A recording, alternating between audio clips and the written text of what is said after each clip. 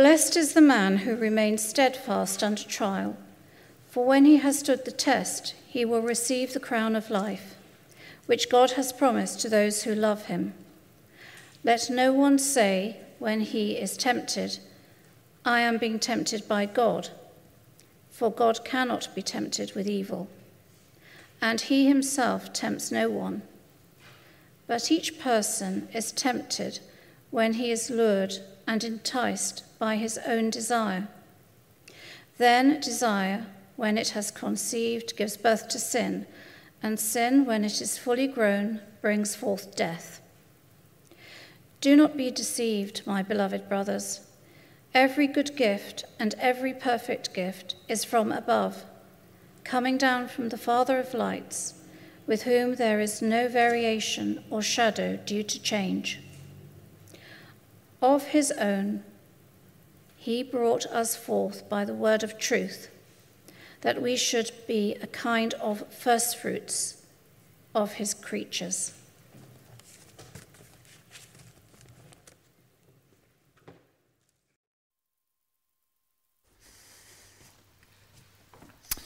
Jane, thanks for reading for us.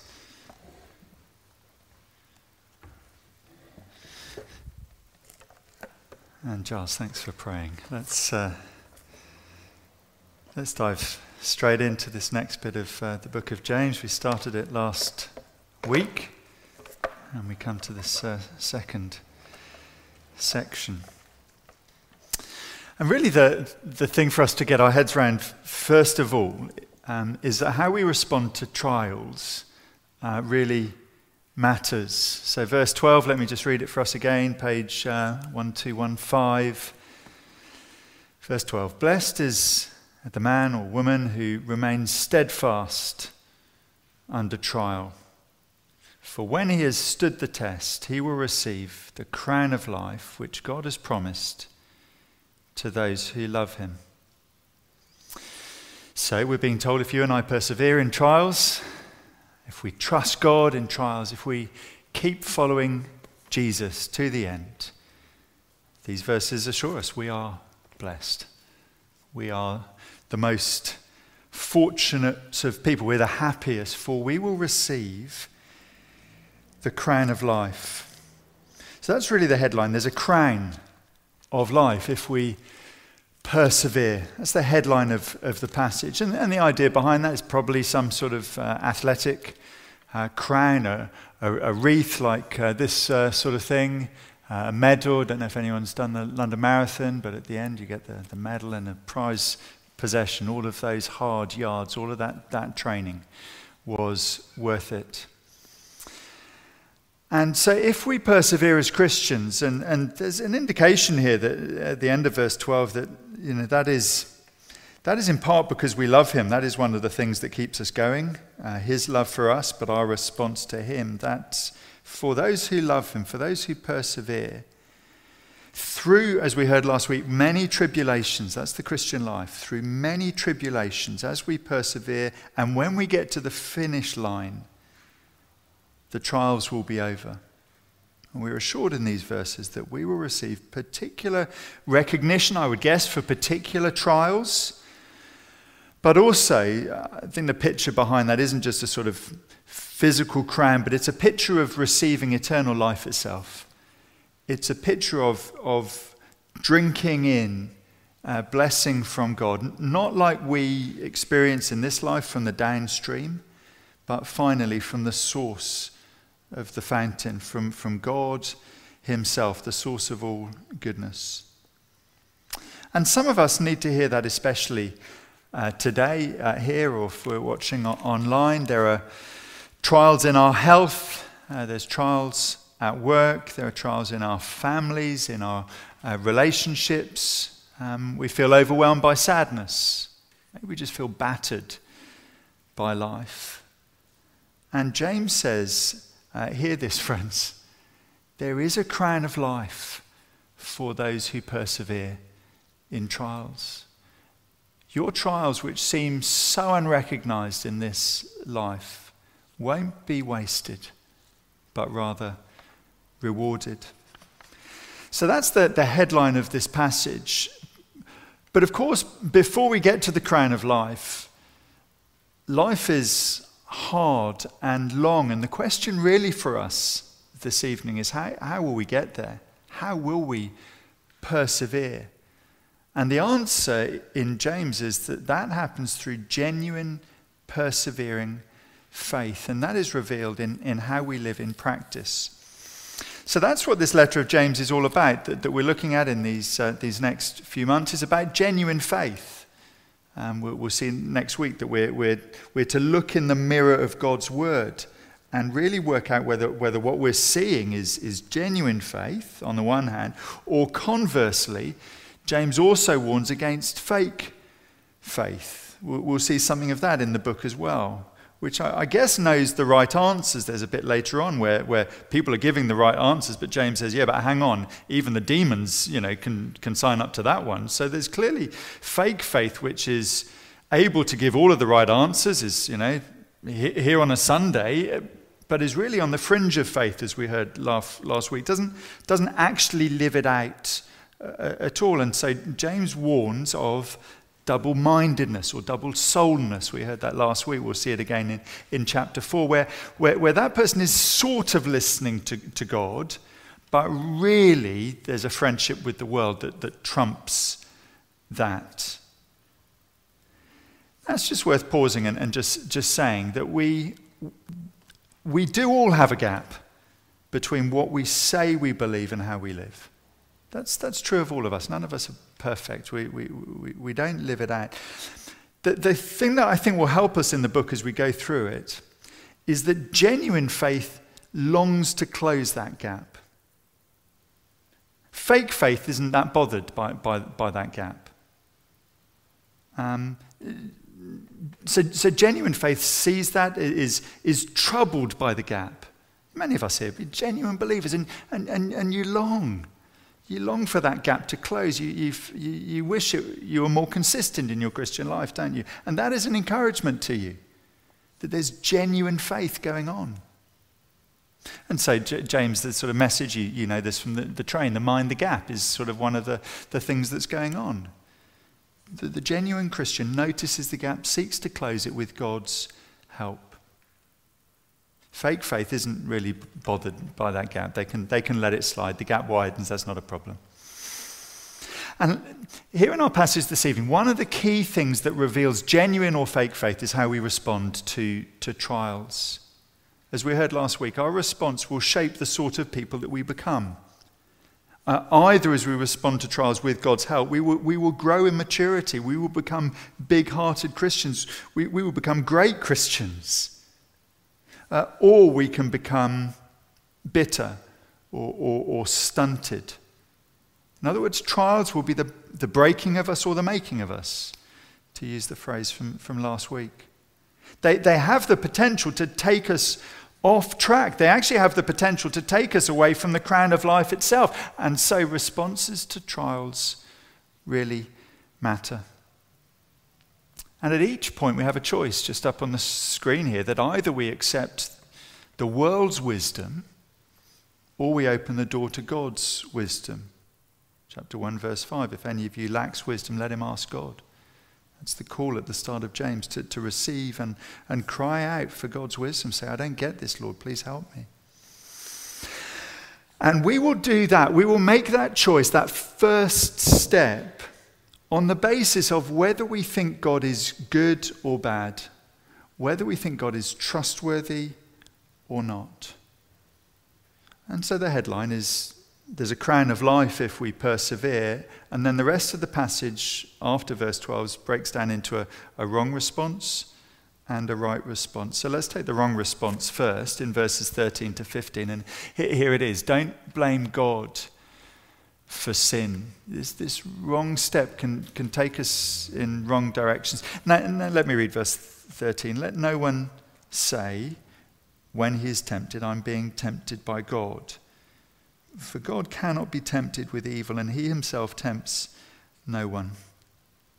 Now notice the expectation here, when you are tempted. So he doesn't say, look, if you're one of those really weak Christians who gets tempted, he doesn't say that. He he expects that all Christians are going to be tempted. So he says, when you are tempted, he says, when that happens, don't say, verse 13, don't say I'm being tempted by God. Now we need to note at this point that this Greek word for tempted, that's translated tempted in verse 13, is the same word that we get in verse 2, trials. It's the same word that's in verse 12, trials. It's a word that can have a range of meanings. It can be translated either. And really the idea is that here is an external trial. So there's a temptation, an external trial which comes towards us. But then off the back of that, there's an internal response, how we respond to it. And that internal response can be good, or it can be sin. It can be anger. It can be grumbling. It can be envy.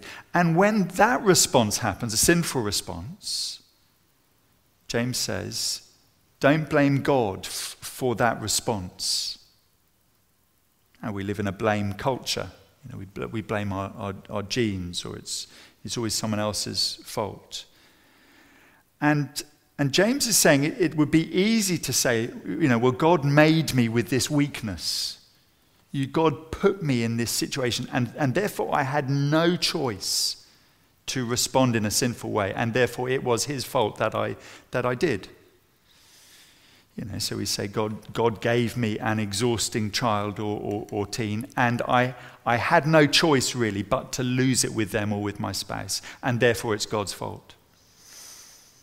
Or we say, God loaded too much on me at work. I had no option but to look at porn. I needed relief from the situation that he put me in. Or we say, God has made my life too hard. And so nursing resentment and nursing envy and nursing discontent and a grumbling spirit are the only option. And that is at his door. And James is lovingly pushing against that and saying, no. Because he cares about what we think about God, because he knows how significant that is. And so he teaches us about God. He says, verse 13, God cannot be tempted with evil, nor does he tempt anyone. So this is about the nature of God. You see, to entice people to sin would be evil. And James is saying it's not in the range of God's possibilities for God ever to do evil, ever. It's not in his nature. He cannot, by nature, do such a thing. It's in our fallen nature to do so, but not in his. So God cannot be tempted to tempt you. Does God test us to make us stronger? Yes, we heard that last week. Does God tempt us to sin? No. The response is ours.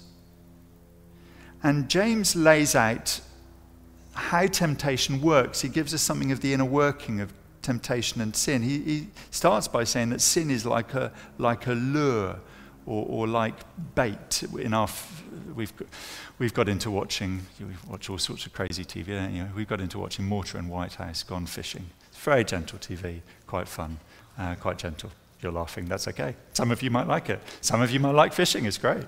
Anyway, on various occasions, they make bait, or they go and buy bait. They buy a lure, or they make their own fly, and it looks very attractive. That's the idea behind it. You put it before the fish, it looks very attractive, and they gulp it, but of course it's got a hook.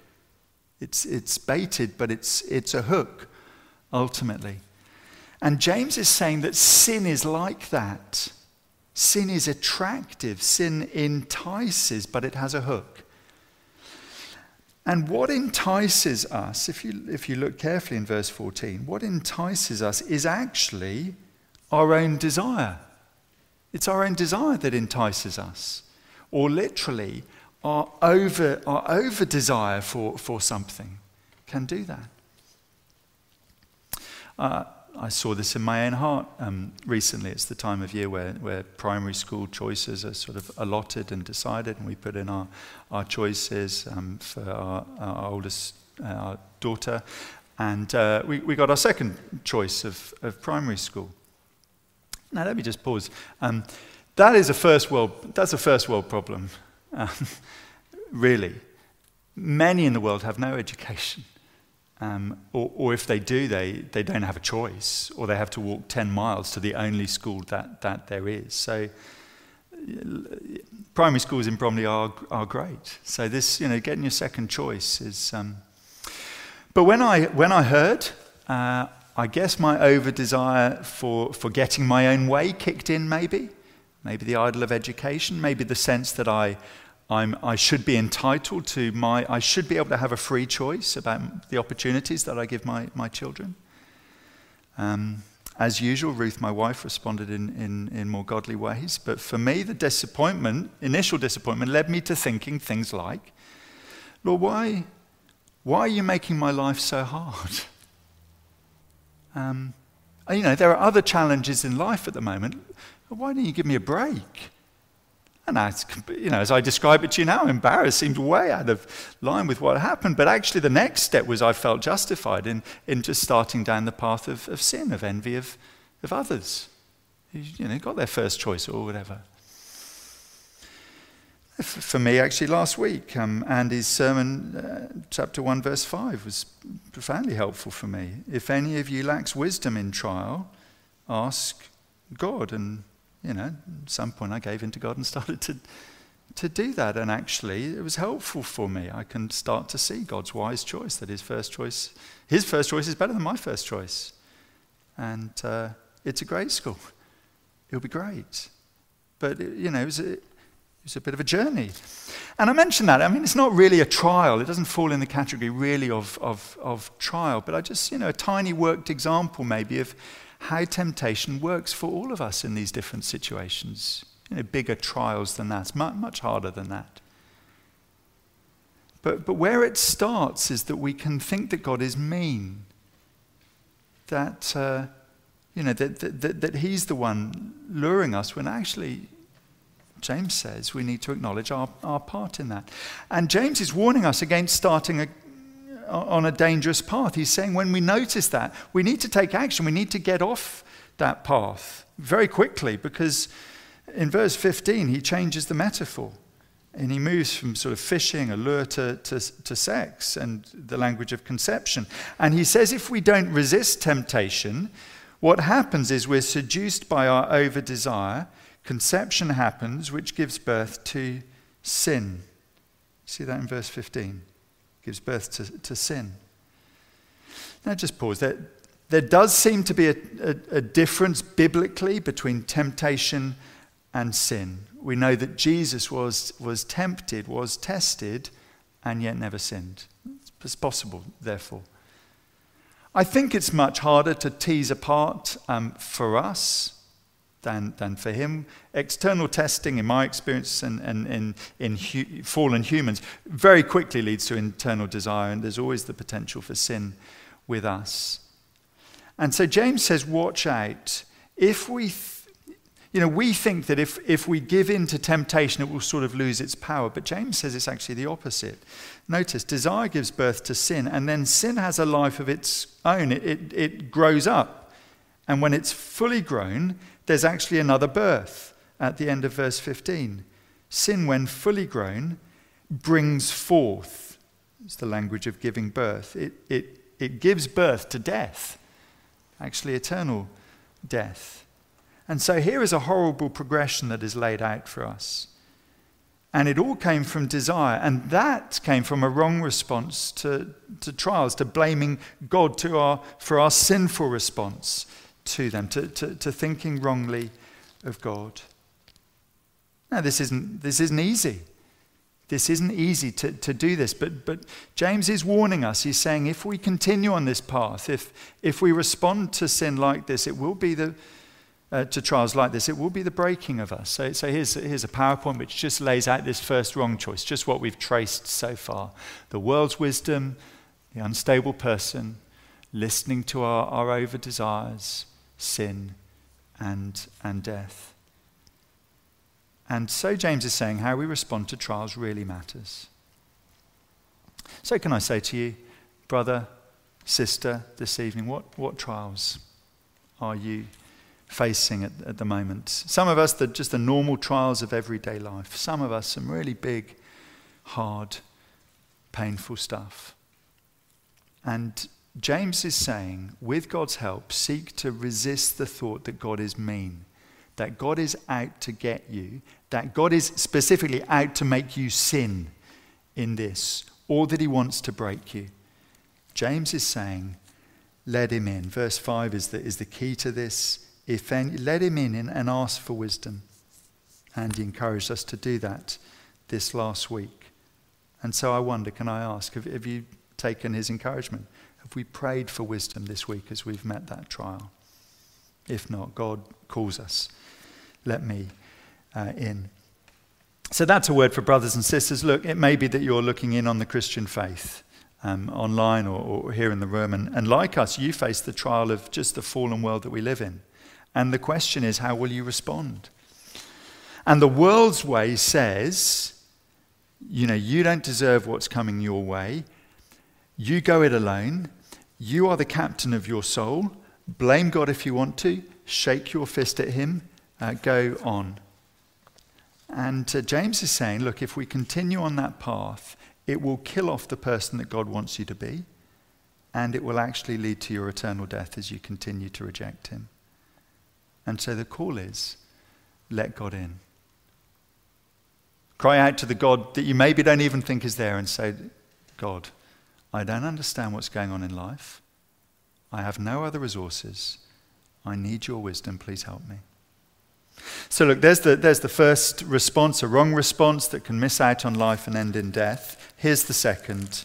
And here's the one that James is calling us to, and it seems expects that we will as we hear the encouragement. He's writing to brothers and sisters. He says, my beloved brothers, don't be deceived in trials. So the call here is to instead trust your good Father. The danger, of course, is we're deceived in trials, and deception starts, as always, with the character of God.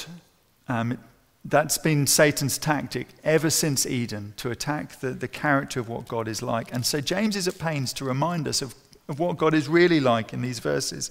And he's saying he's not a God who's trying to catch you out. Now, verse 17, every good and perfect gift is from above. So in fact, God gives good gifts. In fact, he gives the perfect gift of new spiritual birth. Last week we heard that trials are tough and painful and sad. But I guess here James is encouraging us, even in the midst of it, to look around in the trials of life and try and hold on to something of God's provision and his strength and his goodness. And many can testify to that. During COVID at our morning service, we started saying a phrase at the start of our services. We weren't allowed to sing, it's limited things that we could say, really. So we wanted to say things that we could join in on. And one of the phrases we had was, God is good all of the time, all of the time. God is good, which many people around the world say. And so we've been doing that each week. It's actually not that easy to quite know how we would sort of stop it if we wanted to. Would we be saying that week that, God isn't good? And actually the one week that I forgot to put it in the liturgy was Christmas Day. So, we probably have to think this through at some point. And you can send me answers on a postcard and it'd be good to chat about it. But I want to acknowledge that I know that there are some weeks, where maybe every week, some of us find that very hard to say. Maybe very hard to say right at the start as we come into the room. I spoke to someone recently who felt that, and we talked about it. But he also said that I kind of wouldn't want to stop saying that because it anchors me in God's character. I find that I speak the truth and then my heart catches up during the service.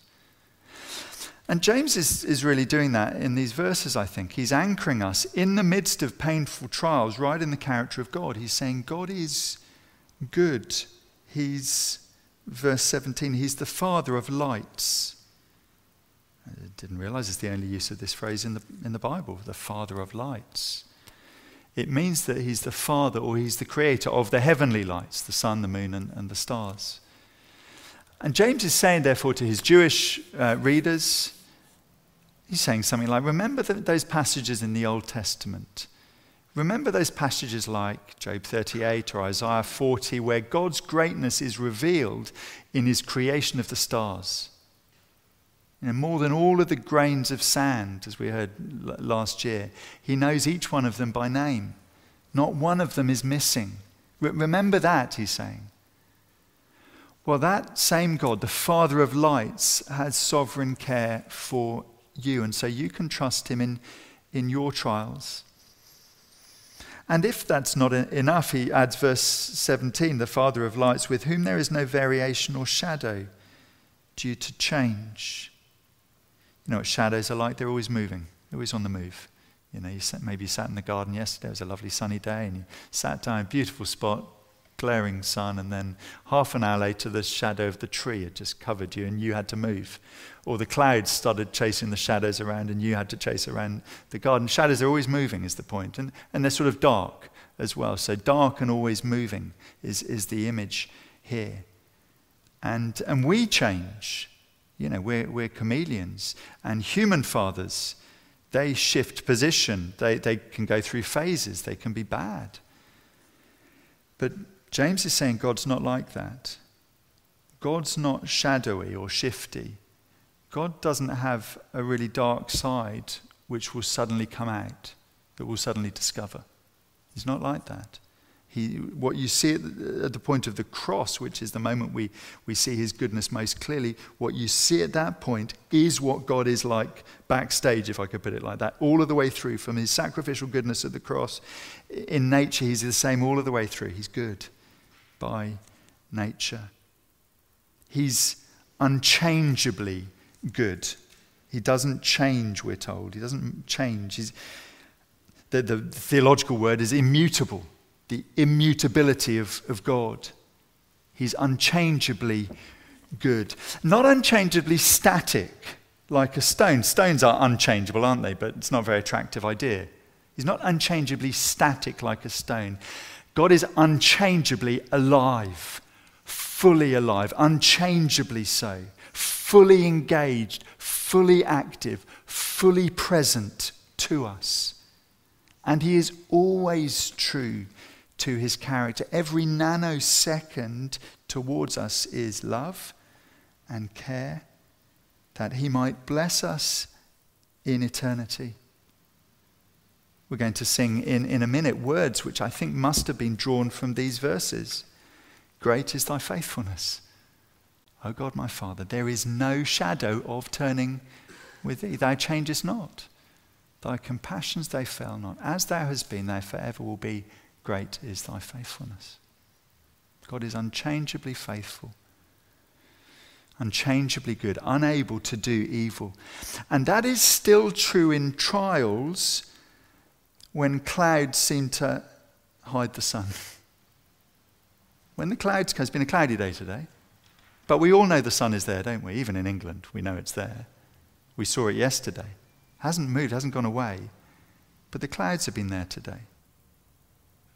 And Jesus experienced that on the cross. He knew what it was like to know that God was good, but to feel forsaken. William Cooper, a poet, said in his depression, behind a frowning providence, God hides a smiling face. And I've been thinking about this. I don't know, maybe the experience of toddlers can help us a bit to understand this. They often just can't understand what their parents are doing, can they? They can't. They don't have the perspective to do so.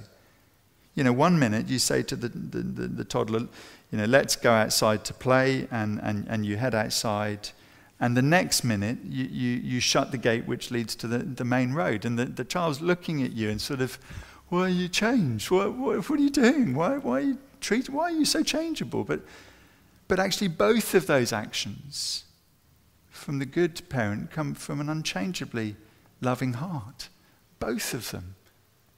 But of course the toddler can't understand that, doesn't have the parameters to do so.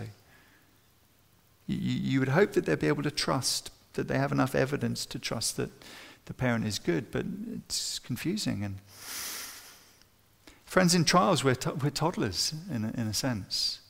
We have a very limited, non-eternal view. But because of the cross, we can trust our Father. And further, verse 18, we'll come to this now, is evidence of that. Let me read verse 18. It's like James is giving evidence. Of his own will, he brought us forth by the word of truth, that we should be a kind of first fruits of his creatures. Now, just some quick notes on the verse, and then we'll put it together.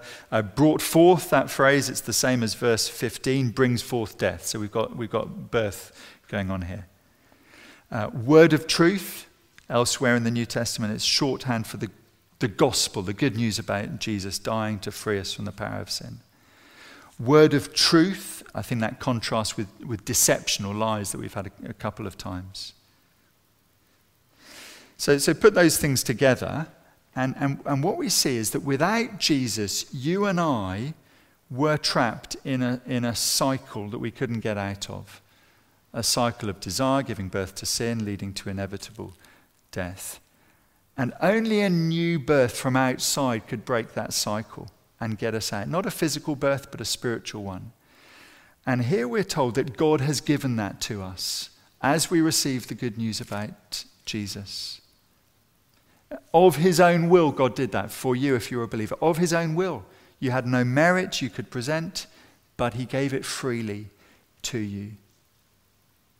And God is good because he's given us the perfect gift, which will be ultimately the crown of life in eternity. And so now here we are as the first fruits of God's creatures. The first fruits of a crop are the very best of the crop, or the sign of more to come. And we've been remade to be the best of all of God's creatures, to be the first fruits. Because in particular, he's remade us in his image to be like him.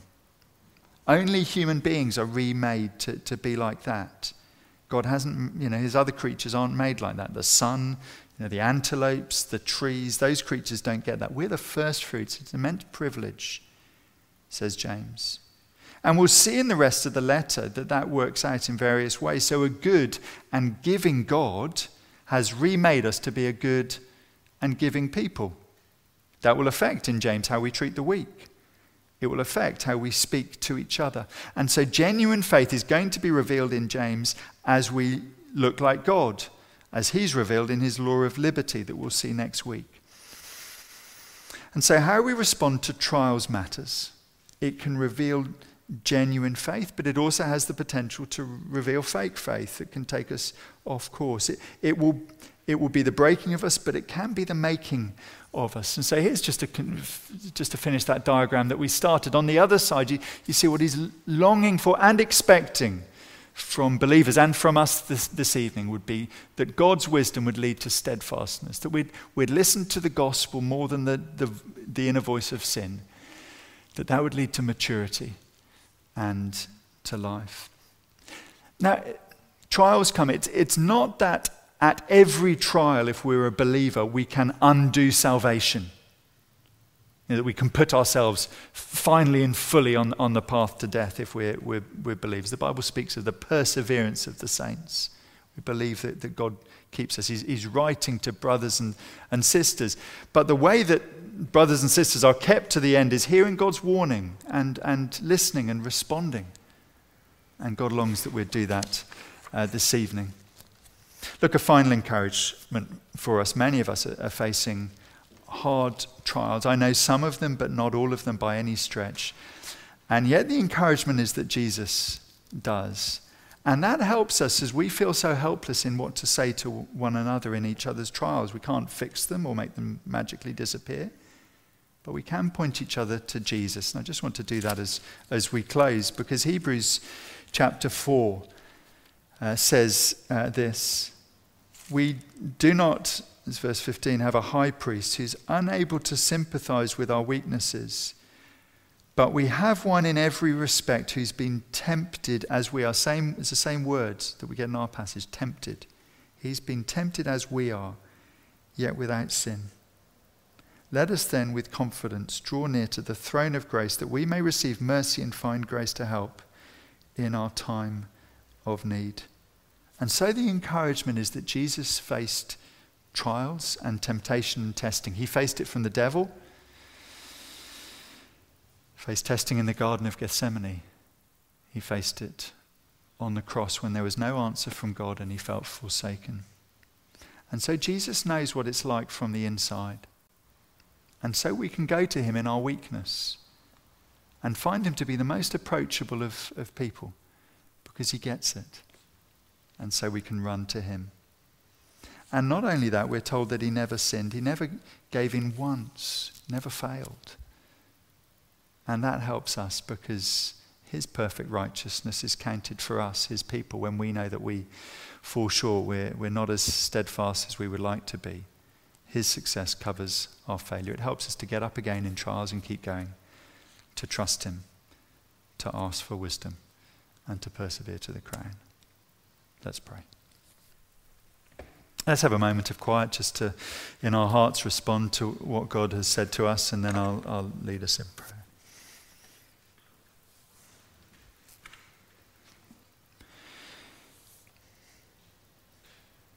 When Satan tempts me to despair and tells me of the guilt within, upward I look and see him there who made an end of all my sin. Behold him there, the risen Lamb, my perfect, spotless righteousness, the great, unchangeable I am, the King of glory and of grace. Father, we pray that you would strengthen us to respond with your help in the trials that we face, that you would help us to persevere in and through pain, and that you would give us wisdom and strength. In Jesus' name, amen.